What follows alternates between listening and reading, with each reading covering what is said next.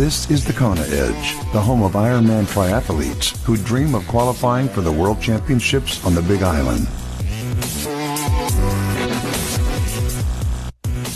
Welcome back. You're listening to the Kona Edge. I'm Brad Brown, and we get to chat some biking. And it's not often I get to chat to athletes who are really, really strong at one particular sport out of the three. But today we do, and he's a machine on a bicycle and comes from a very strong mountain biking background. And it's returning visitor, Lars Petter Stromer. Welcome. Lars Petter, thank you for joining us today. Mountain biking was a huge part of your life, and you joke about wanting to and wish you started swimming earlier in your triathlon career, but having that biking background really has helped.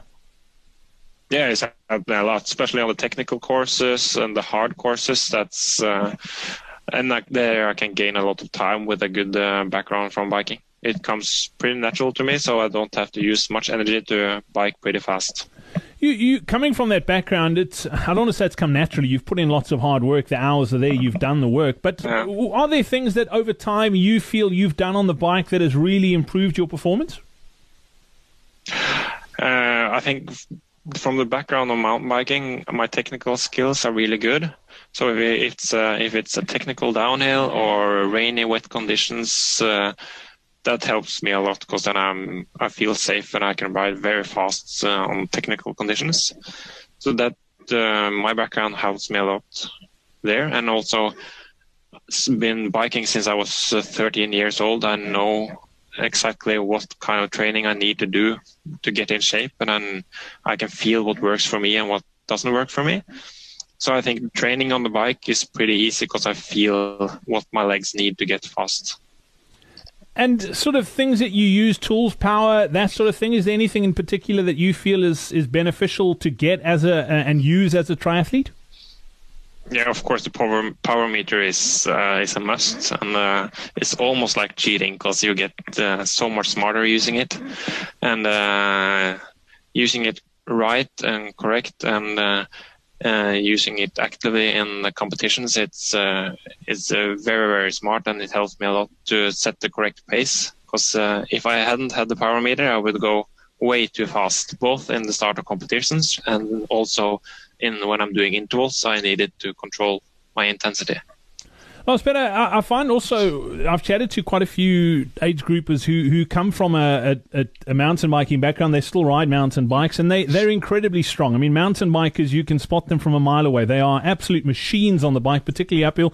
And it makes me think there's a race here in South Africa, the Absa Cape Epic. It's known worldwide, and I look at the guys who compete in that race, who do really well. We've got a big road cycle race that's just a couple of weeks before that, and the mountain bikers come and race this road race against the roadies, and they give them a massive run for their money. And for me, and they're racing against the pros, the road pros, and for me that says a lot about the strength and the power that the mountain bikers tend to generate just by riding mountain bikes. Do you think putting in maybe a mountain bike ride or two a week in your build up to a big race like Kona, or if you've got an Ironman race, would be beneficial for most age groupers?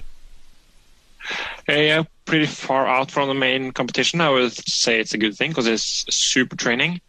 But it's kind of hard to control the intensity when doing mountain biking because it's a lot of on and off. And so when I'm in hard training periods, it often gets too hard if I'm doing mountain bike by the side.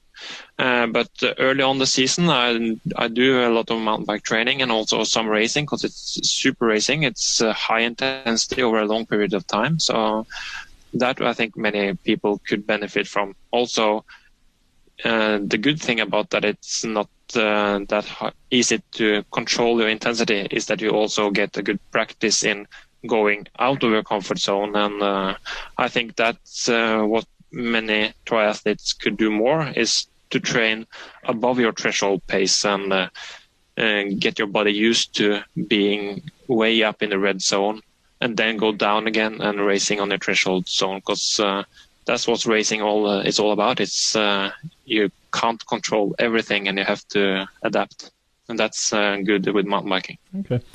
Looking at your background in mountain biking, I mean, you're phenomenal. Looking at other cyclists and other age groupers who possibly don't come from a cycling background? It must be pretty easy for you to spot mistakes they're making or things that they're doing wrong. What do you think most age or a lot of age groupers make, like the most common mistakes they make when it comes to their bike? It's a couple of things. It's the technical descending. It's getting the right line and pedaling the right places and relaxing in your shoulders, especially the last part with relaxing in your upper body is really important, because the bike will get you through the corners and we will get you down to the bottom if you just relax and follow your bike instead of trying to control it and braking on the wrong spots. And that's really important. And then again, it's with the intensity in the climbs. Way too many people go way too hard on the short climbs, and if you got a power meter, it's just trust it and don't go too hard on the climbs, because then you don't have the power on the flat part. Stick to the numbers. You also mentioned in our first chat the changes you made from Norseman to Kona with regards to your actual gear, your race suit, a black one for Norseman to a white one, and from an aerodynamic point of view, have you done much work from an aerodynamic perspective and done some testing there? How do you figure out what works for you? Just feeling, actually. I've never been to a wind tunnel or anything like that, but just testing it out, lowering my bars, getting my head down, and you feel if it's faster, and even if you have to feel compare if it's faster, and also if it makes you lose the power, because you have to find the limit between those. So that's just testing and riding a lot in the position and feeling if it works for me or not. Do you think your engineering background helps there, that you're used to sort of testing and figuring out what works and what works better? Yeah, maybe. Lars Stormer, thank you so much for joining us here on the Kona Edge today. Much appreciated. I look forward to getting you on next time to chat about your run. Thank you. We hope you enjoyed this episode of the Kona Edge. Get better on the bike. Register for our next free live online bike seminar. Get to thekonaedge.com/bike seminar now.